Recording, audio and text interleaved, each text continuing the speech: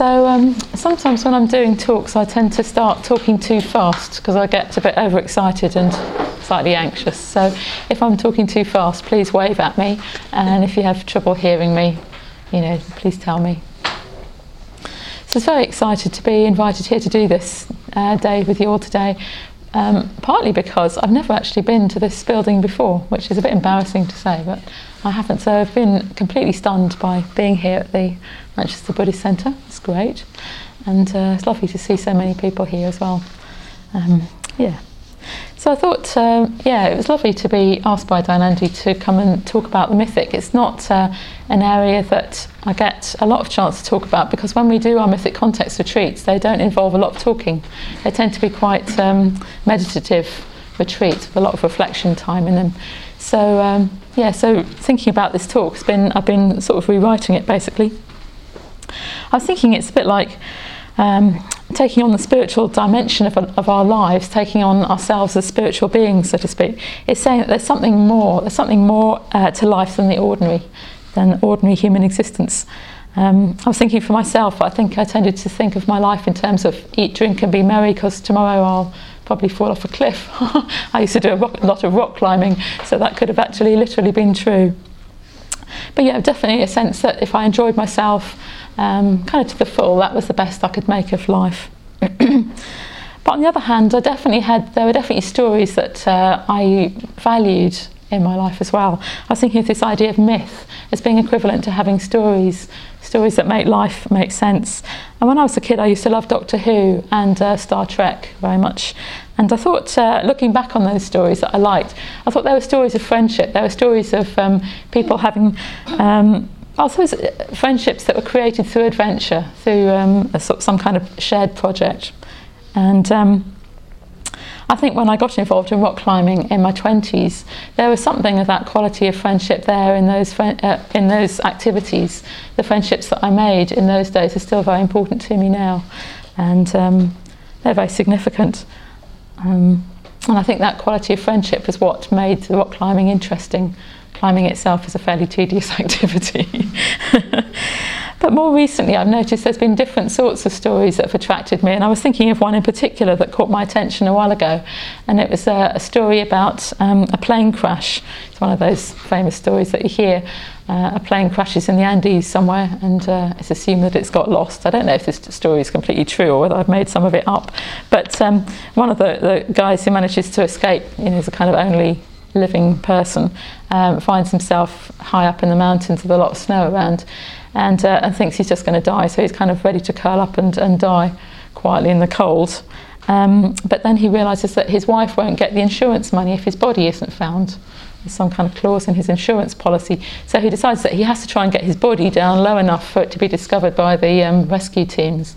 And he sort of crawls or whatever, makes his way out of the difficult situation. And he actually survived to tell the tale afterwards. But it was as if it was his... for himself, he wouldn't have done it, but because it was for somebody he loved and cared about, he actually made the effort. And I think it was something about that story that started to catch my imagination. There's a point, I think, in our spiritual lives where we can think, well, actually, I'm doing okay, my life's quite comfortable now.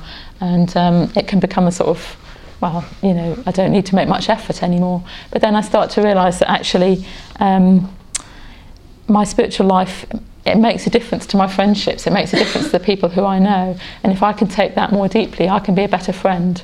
So it's a kind of a shift in the way that I was practicing my spiritual life, my practice as a Buddhist, changed.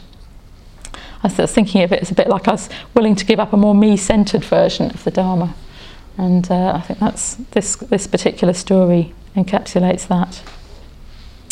So what are myths?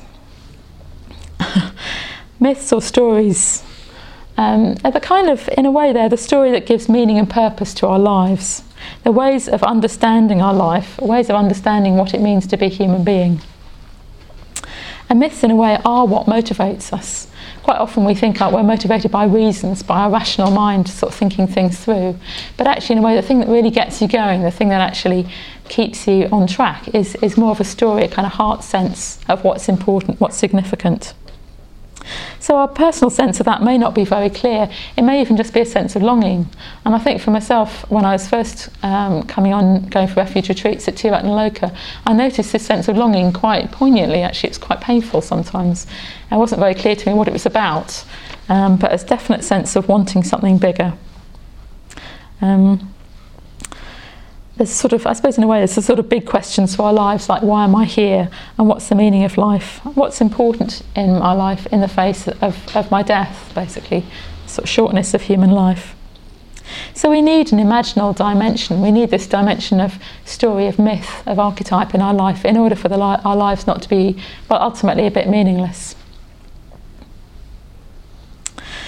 So this word Shraddha, that I'm sure you've come across, is often translated as faith, but it can also be translated as confidence, having a certain kind of confidence in our lives. And this kind of confidence, spiritual confidence, has three aspects apparently. It's both rational, emotional, and also volitional. So it's got these kind of three aspects of human existence all tied up in this idea of confidence or faith in our spiritual lives. And unless it has all three of these aspects, the rational, the imaginal or emotional, and the volitional, unless it has all those three aspects, it won't really satisfy us. It won't actually fulfill our deepest needs. So you can't leave out any of those three sides. And I was thinking of this idea of a personal myth, a personal story, as being tapping into our emotional, our intuitive sense of what our lives are about. I'm thinking of it as a bit like of being able to see with the heart, being able to think with your heart rather than just your head.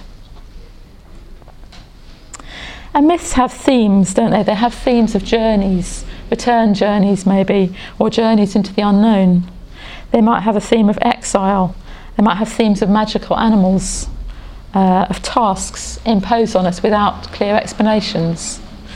And they often have a resolution without a happy ending. I think this is the quality of the sort of more traditional myths of society. They don't often have a very clear happy ending, whereas the many sort of modern myths, kind of the myths you see enacted in films, will have a nice sort of happy ending where everybody gets off with everybody else and the bad guy dies and, you know, it's all sort of fixed and finished.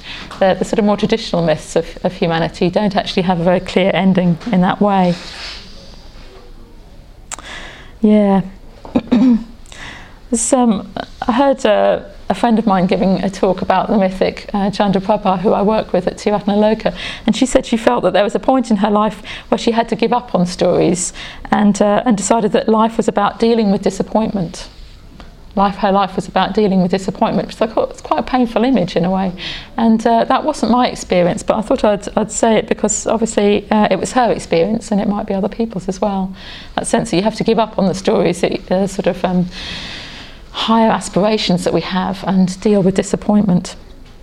I think for myself, I ended up as an adult taking these kind of sense of stories to quite a secret place in my life. I thought that other people probably thought I was a bit of an idiot or something, so I'd keep that sort of part of myself a bit secret, a bit personal, a bit inner. I thought they weren't shareable. I thought other people wouldn't respond to the same things as me, and I was probably a bit silly to have them, but I was content to keep them in a bit of a sort of private space. And in a way, coming across the Dharma, particularly coming across the Dharma as we practice it here in Triratna, was a sort of rediscovery of this world. It was allowing me to open up the doors to this world and let it be seen by other people, and kind of letting myself take it more seriously as well. I was thinking of it a bit as like a way of living a life that was more magical, and like more than just wanting to be happy, having a sense of a deeper engagement with my life, more fully engaged with life. And actually, I suppose ongoingly, I found this completely amazing, and to be able to sort of share this idea of a mythic quality to life more deeply with a lot of people. So there's a sense in which myth and reason have to be complementary. We can't leave our brains by the door when we come into the Buddhist centre. We have to engage our minds as well as our hearts. But myth can be used to help deal with the human predicament, with what it means to be a human being. They're not another world. They're not a nice little place that you drift off to in a cosy daydream. They're actually part of the real world, really here and now. It's sort of as if the sort of ordinary world is kind of here around me, but there's a sort of the myths and the stories kind of shine through into the place that we are. They kind of inform what we're doing in our ordinary lives. They kind of give us a sense of why we're doing what we're doing. So it makes our lives richer and stronger and kind of more enduring. There's something kind of more that you can stand on, I think, having this quality of the imaginal part of our lives. I was thinking about myself working in the Wild Cherry restaurant, which Andy mentioned, was a rather small and very busy little restaurant, and it could be pretty hot and sticky in that kitchen with 5 of us rushing around trying to get the food organised and do all the washing up and serve the customers. So in some ways it was a very, very ordinary job. I had, previous to that, I had been a botanical illustrator, which is a very unordinary job. There weren't very many of us around. I worked at Kew Gardens and I drew plants all day, very, very quietly in a little corner, drawing my plants. And and then I moved from that to this very, very ordinary job, working in a restaurant, doing a lot of washing up, cleaning dirty plates and bustling around. But there was a sense of, I think because I was working in a team with other Buddhists, there's a sense of my secret inner life becoming part of this bustling team world that I became, that I was engaged with. I was thinking of it as a bit like, well, my secret world became visible, became part of my visible experience, my outer experience. But at the same time, that outer experience, the very ordinary job that I was doing, became magical. So there's this sort of interpenetration kind of quality of the two coming together. The ordinary world became special. In fact, at one point I was thinking of it as a bit like the TARDIS. I thought, well, at Kew Gardens I met people from all over the world who were studying plants, coming from different places, and it was a big place. And I thought going to a little tiny restaurant in East London serving vegetarian food was going to be, a contraction of my world. But it felt the opposite. It felt like stepping into that kitchen was like stepping into the TARDIS, or something much bigger than I was expecting somehow. So it's not as if this imaginal world, this mythic world, is the transcendental, but it somehow gives us access to values and significance that point in the same direction as the transcendental. So a sense of a personal myth gives us something to steer by. It impels us to act, and it kind of leaves you uncomfortable when you're not acting in accordance with it. So it has something quite objective about this mythic world, this sort of story part of ourselves. And my own themes, like I say, in the Doctor Who and the Star Trek images, my own themes have been friendship, which of course then turned out to be part of my name later on. Learning how to be more of a friend has been kind of an essential part of my practice as a Buddhist. And the other part of my own personal myth, I think, has been the myth of the artist.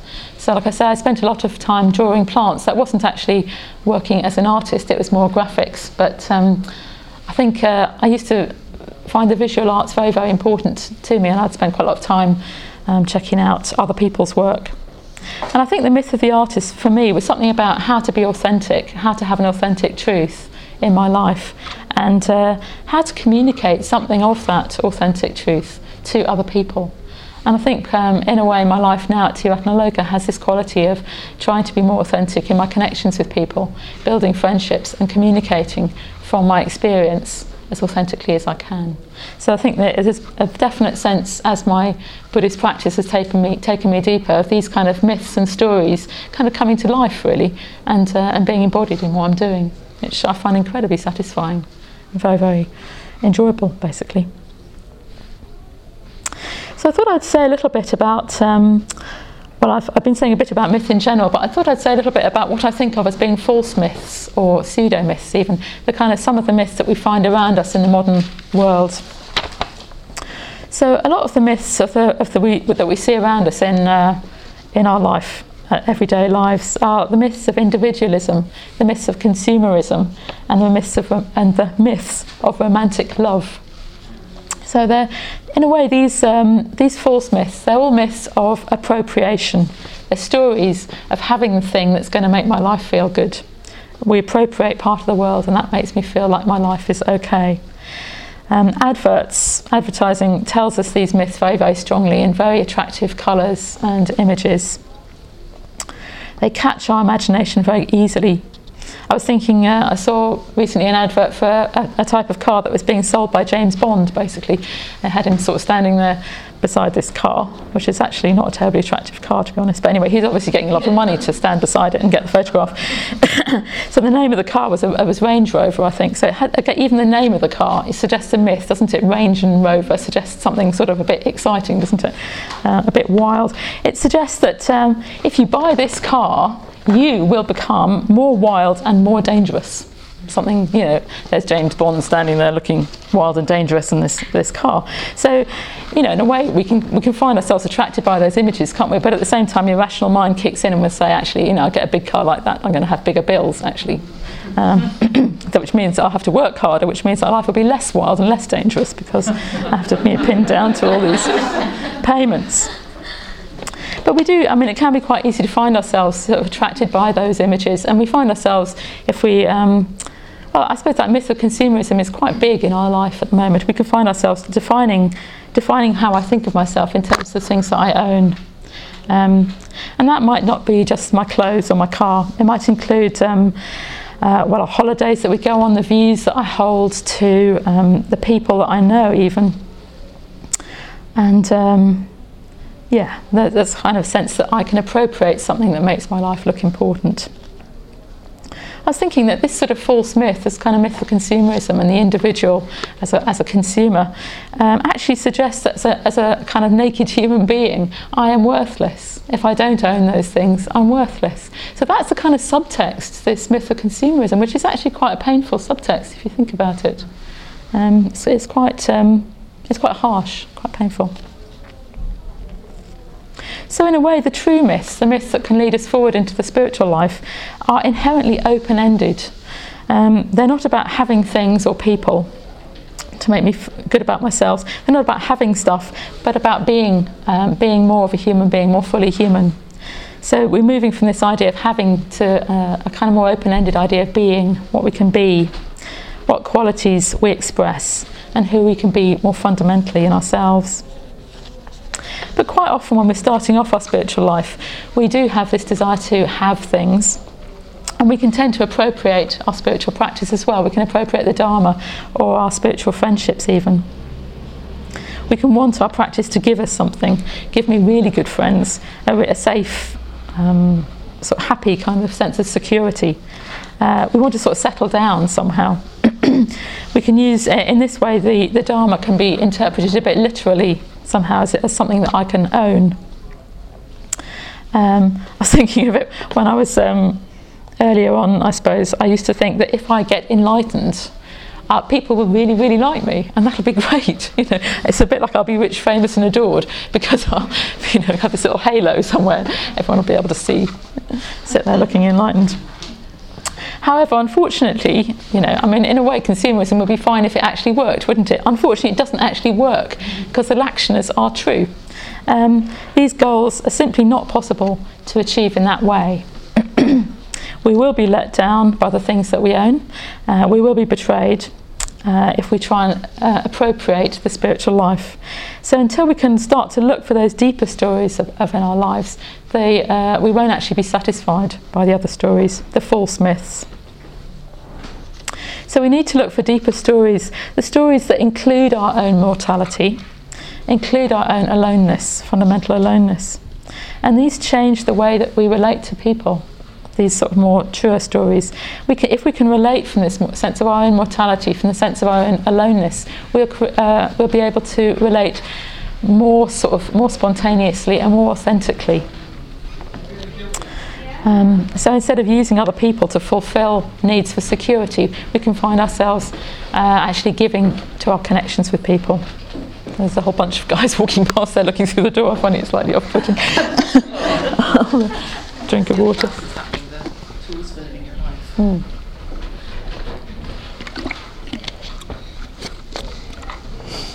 Okay. Yeah, so another aspect of a true myth rather than a false myth is that the true myth is able to meet the shadow side of our lives. The false myths tend to try and just focus on the nice things, and we can end up with a sort of split between trying to be good and the sort of bad sides of life, the unpleasant or painful sides of our lives that we try and split off or avoid somehow. And as the mythic dimension of life has been devalued by advertising and by fantasy films, we've kind of lost this idea that we can incorporate the shadow side of our life. We've ended up with a deep split. And that could be the dustbin van going past in the background there. Shadow machine. That's a shadow machine, exactly, yeah. So in a way, the response to this can be a sort of tendency to push the shadow away, to demonise it, and sort of things like witch hunts can be part of this pattern. And in modern life, we can see how journalism in newspapers can tend to sort of portray life very much in terms of good and bad, and seeing bad people as very strongly sort of ostracising, I suppose, or pushing away that kind of bad side of life. So a true myth should be able to meet the shadow, should actually be able to meet these darker sides of experience. There's a sense in which a true myth is able to go down into the underworld and salvage the parts of ourselves that have been split off, the parts of ourselves that we've been told that we shouldn't accept. I think particularly as women, we're often told that we shouldn't be angry, we shouldn't have some of the negative emotions like jealousy or anger, and we can find it quite hard to even be aware of those feelings sometimes. Yeah, I was thinking of the Lord of the Rings actually. It's like Frodo has to actually make a connection with Gollum, the bad guy who's out to kill him. He has to make a deeper connection with Gollum. He has to communicate with Gollum in order to be able to take his search, his kind of quest to its conclusion. Has to find out who he is and what motivates him. So in a way we have to do that with our shadow side as well. The Bodhisattva vow is not to forsake any living being. Apparently that's the aspirant Bodhisattva vow. The full-on Bodhisattva vow would be to save all sentient beings by gaining insight myself. But I like this idea of the aspirant vow being to not forsake any being, any single being that I'm with. And it seems, in a way, this idea brings the Bodhisattva vow a bit closer to home, but it definitely brings to me this idea of the shadow side, because quite often the people I find difficult will be the people who, for some reason, remind me of a part of myself that I don't like. I mean, I know this is a bit of a cliche of modern psychology, but I find it quite personally, what's the word? Personally quite painful, I suppose, when I meet that in myself. The parts of, sorry, I'm just touching that thing, that doesn't help, does it? I meet the parts of myself that I don't like and project them into other people, and then find it difficult to think of those people in positive ways. I was thinking at one point I noticed that there are certain people who would actually fall off the end of my metta practice. It's like, there's a sort of the good friend stage, and then there's a fourth stage with a difficult person, and then there was people who I didn't even quite believe should be in the fourth stage. People like Mrs. Thatcher and stuff. So I have to ask myself, why are those people difficult to me? Why do I find that difficult? And in what way are those people part of my shadow? In what way are they part of myself?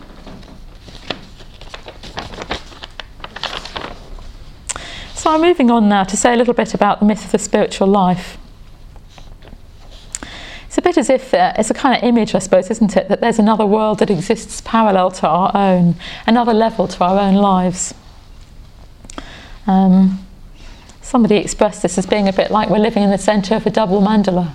We're at the centre of a kind of mandala of our ordinary lives with all our friends and family and people we know, people we work with, all our ordinary activities, but at the same time there's another mandala that we're the centre of, that we're part of, which is our spiritual mandala. Brought this picture to put on the shrine, and in a way that begins to sort of suggest what we're talking about here. They're photographs of order members, and actually there's some other photographs in there as well, but they've been made up into a sort of collage to suggest the Thousand-Armed Avalokiteshvara, made up of photographs of actual people. So this sort of sense of something bigger than ourselves, the myth kind of coming through. So we can feel a bit shy about this. I mean, I was talking about my own life in terms of having to keep that part of myself a bit secret. But as when you sort of tell your friend, well, I'm a Buddhist, tell your non-Buddhist friend that you're a Buddhist, there's a sense in which you're stepping into this quality of having sort of bigger side to my life. It's slightly like I'm saying that I'm a superhero or something. I feel a bit embarrassed and think, oh gosh, they're going to think she fancies herself. But actually, well, it's really, really important that we're able to take this side of our lives seriously. It's a bit like taking ourselves seriously, in fact. And it's kind of quite hard in our culture of cynicism when it's cool to be bored. So we have to make a bit of a step sometimes, I think, to take that side of our lives seriously and to let it be seen by other people. Yeah. It's a bit as if we have to start seeing ourselves as the hero of our story, rather than one of the kind of side characters.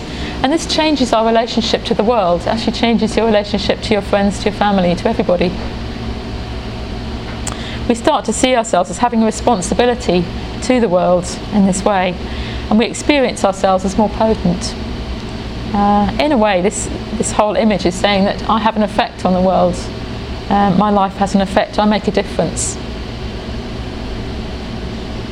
When I first became an order member, I joined a chapter with one of the women who was doing a lot of the teaching at the LBC, and she was doing a lot of the newcomers classes, and sometimes the newcomers class might be 60, 70 people.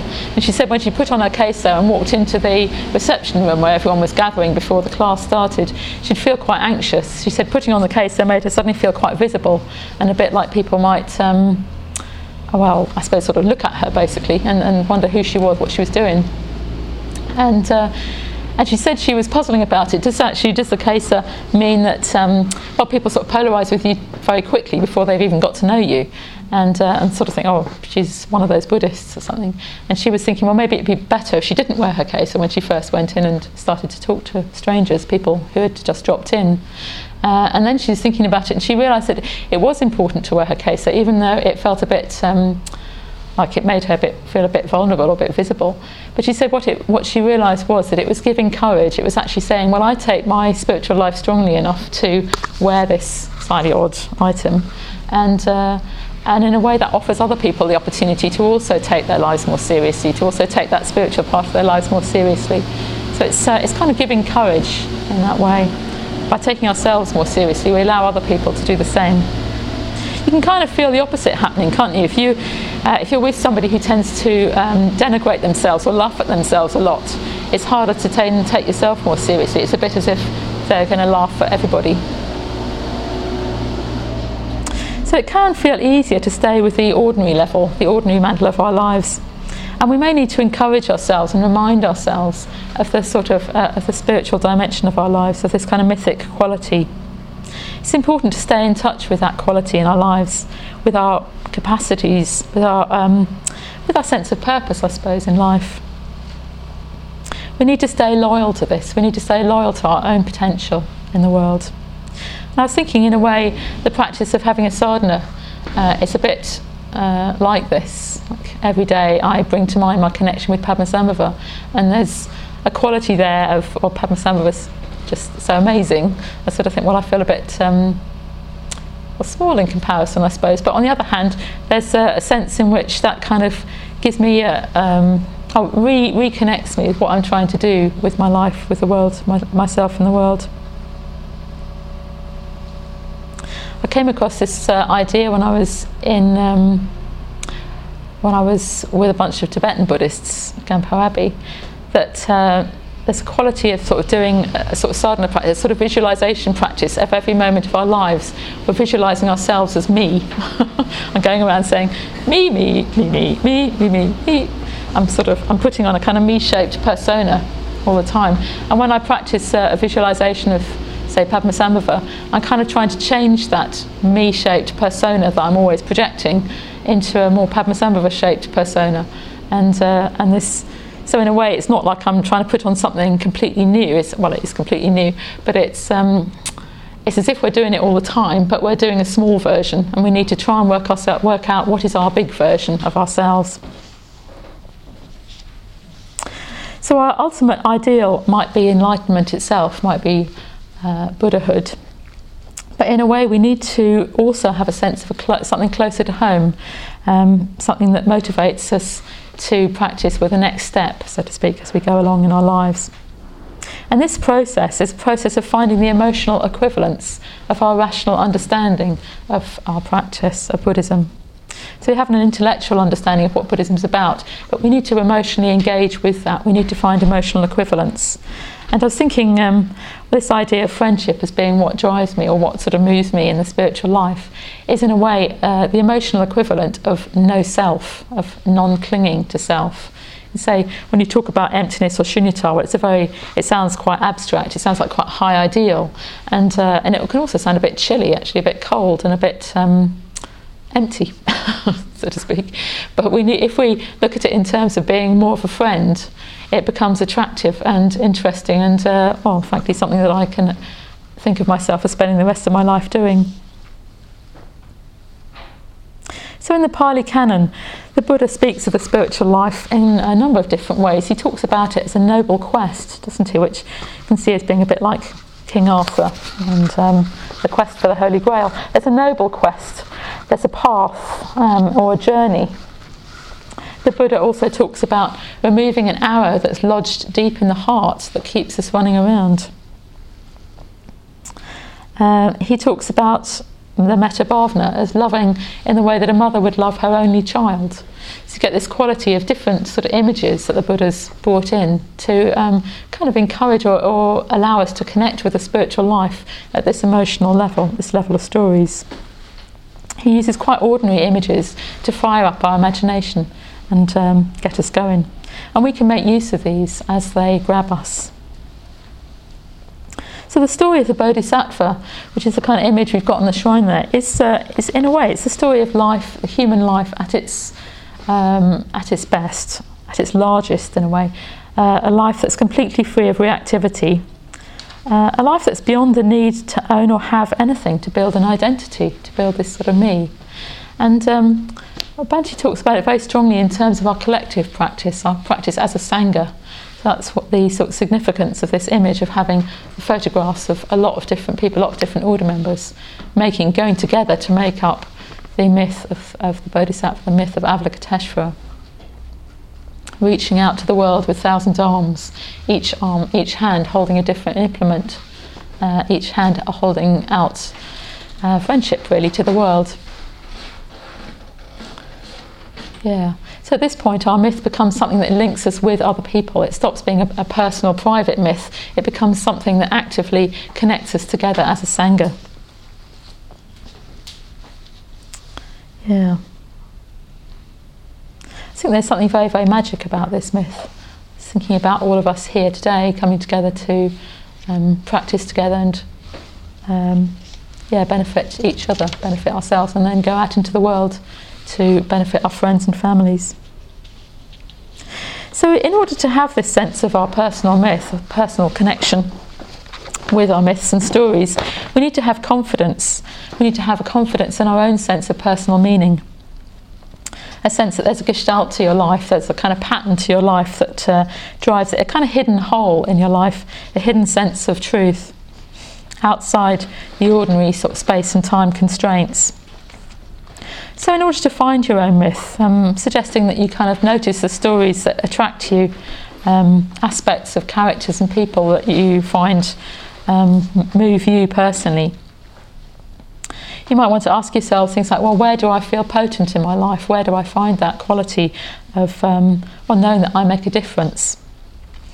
And where do we limit ourselves in our lives? Where do we hold ourselves back? Where could we actually be bigger in our lives?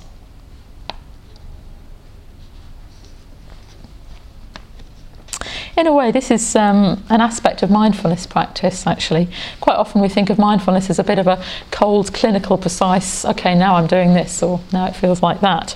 But actually mindfulness has this dimension of significance, of value as well. If we can become aware of significance as actually inherent in our experience, we start to sort of see our lives more fully. Life is inherently significant, it has inherent value. Every object, every event, every person is a gateway to ultimate truth, is a gateway to the ultimate meaning of life.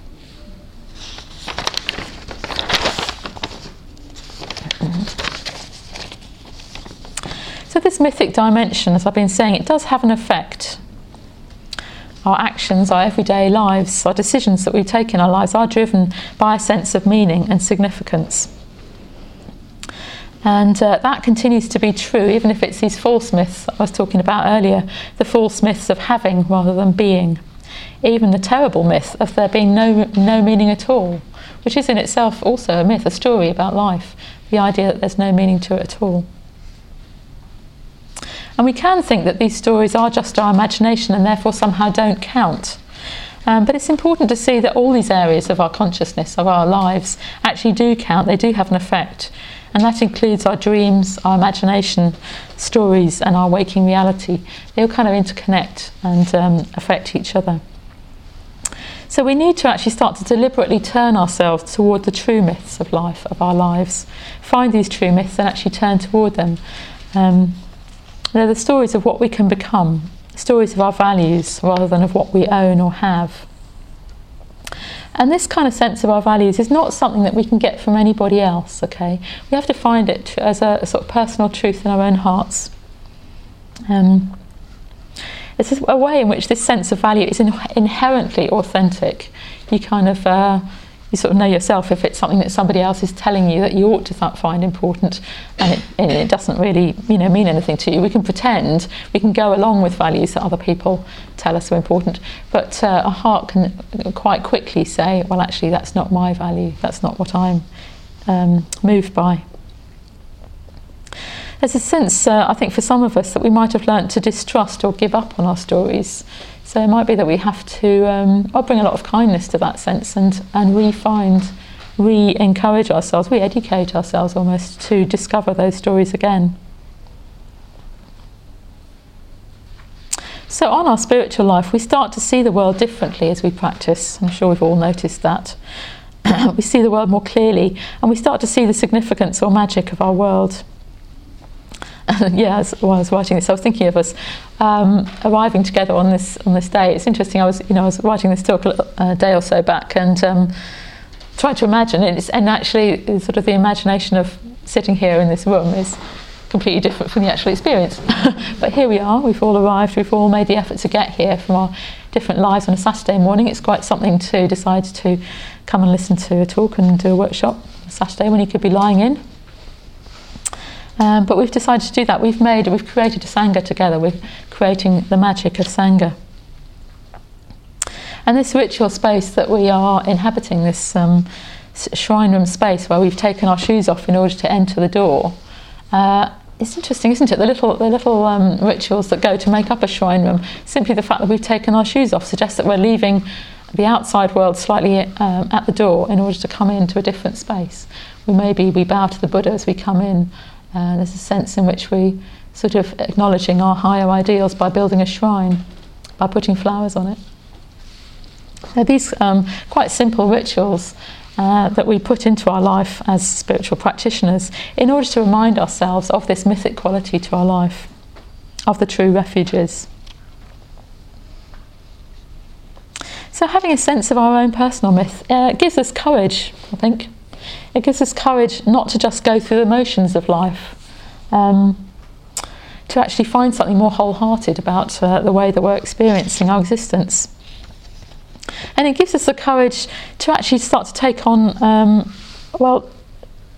it's written down here, being prepared to do whatever it takes. I was thinking, is there a better way of putting that?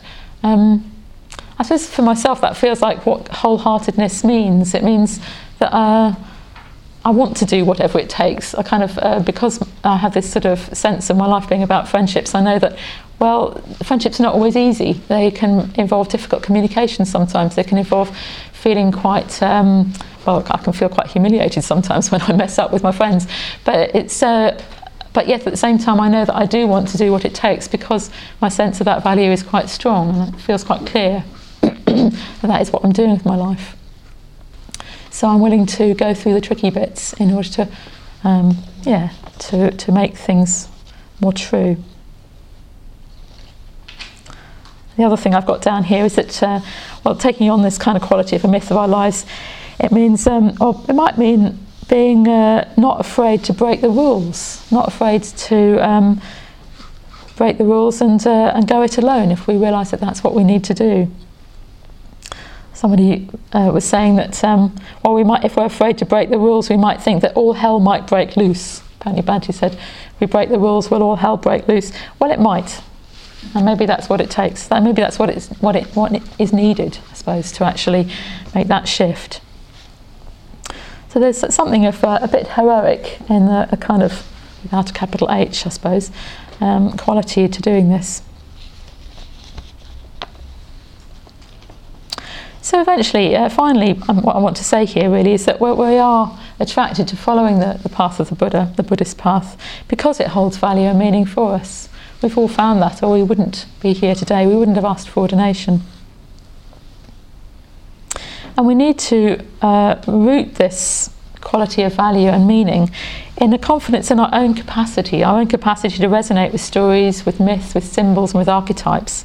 In a way, these have sort of stood guard over the truth of human existence throughout millennia, and they're still true for us today. We're still living in this kind of human existence that needs myth, it needs story to allow us to grow and to fulfill our true potential. So I thought I'd finish by reading a poem by Banti. It's called Secret Wings. We cry that we are weak, although we will not stir our secret wings. The world is dark because we are blind to the starriness of things. We pluck our rainbow-tinted plumes, and with their heaven-born beauty try to fledge nocturnal shafts, and then complain, alas, we cannot fly.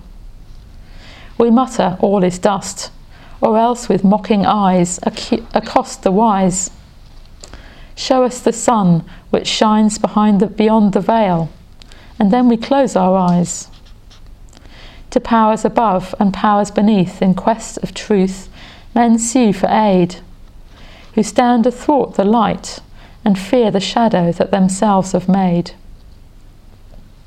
Oh, cry no more that you are weak, but stir and spread your secret wings, and say the world is bright because we glimpse the starriness of things. Soar with your rainbow plumes and reach that near far land where all are one, where beauty's face is unveiled, and every star shall be a sun.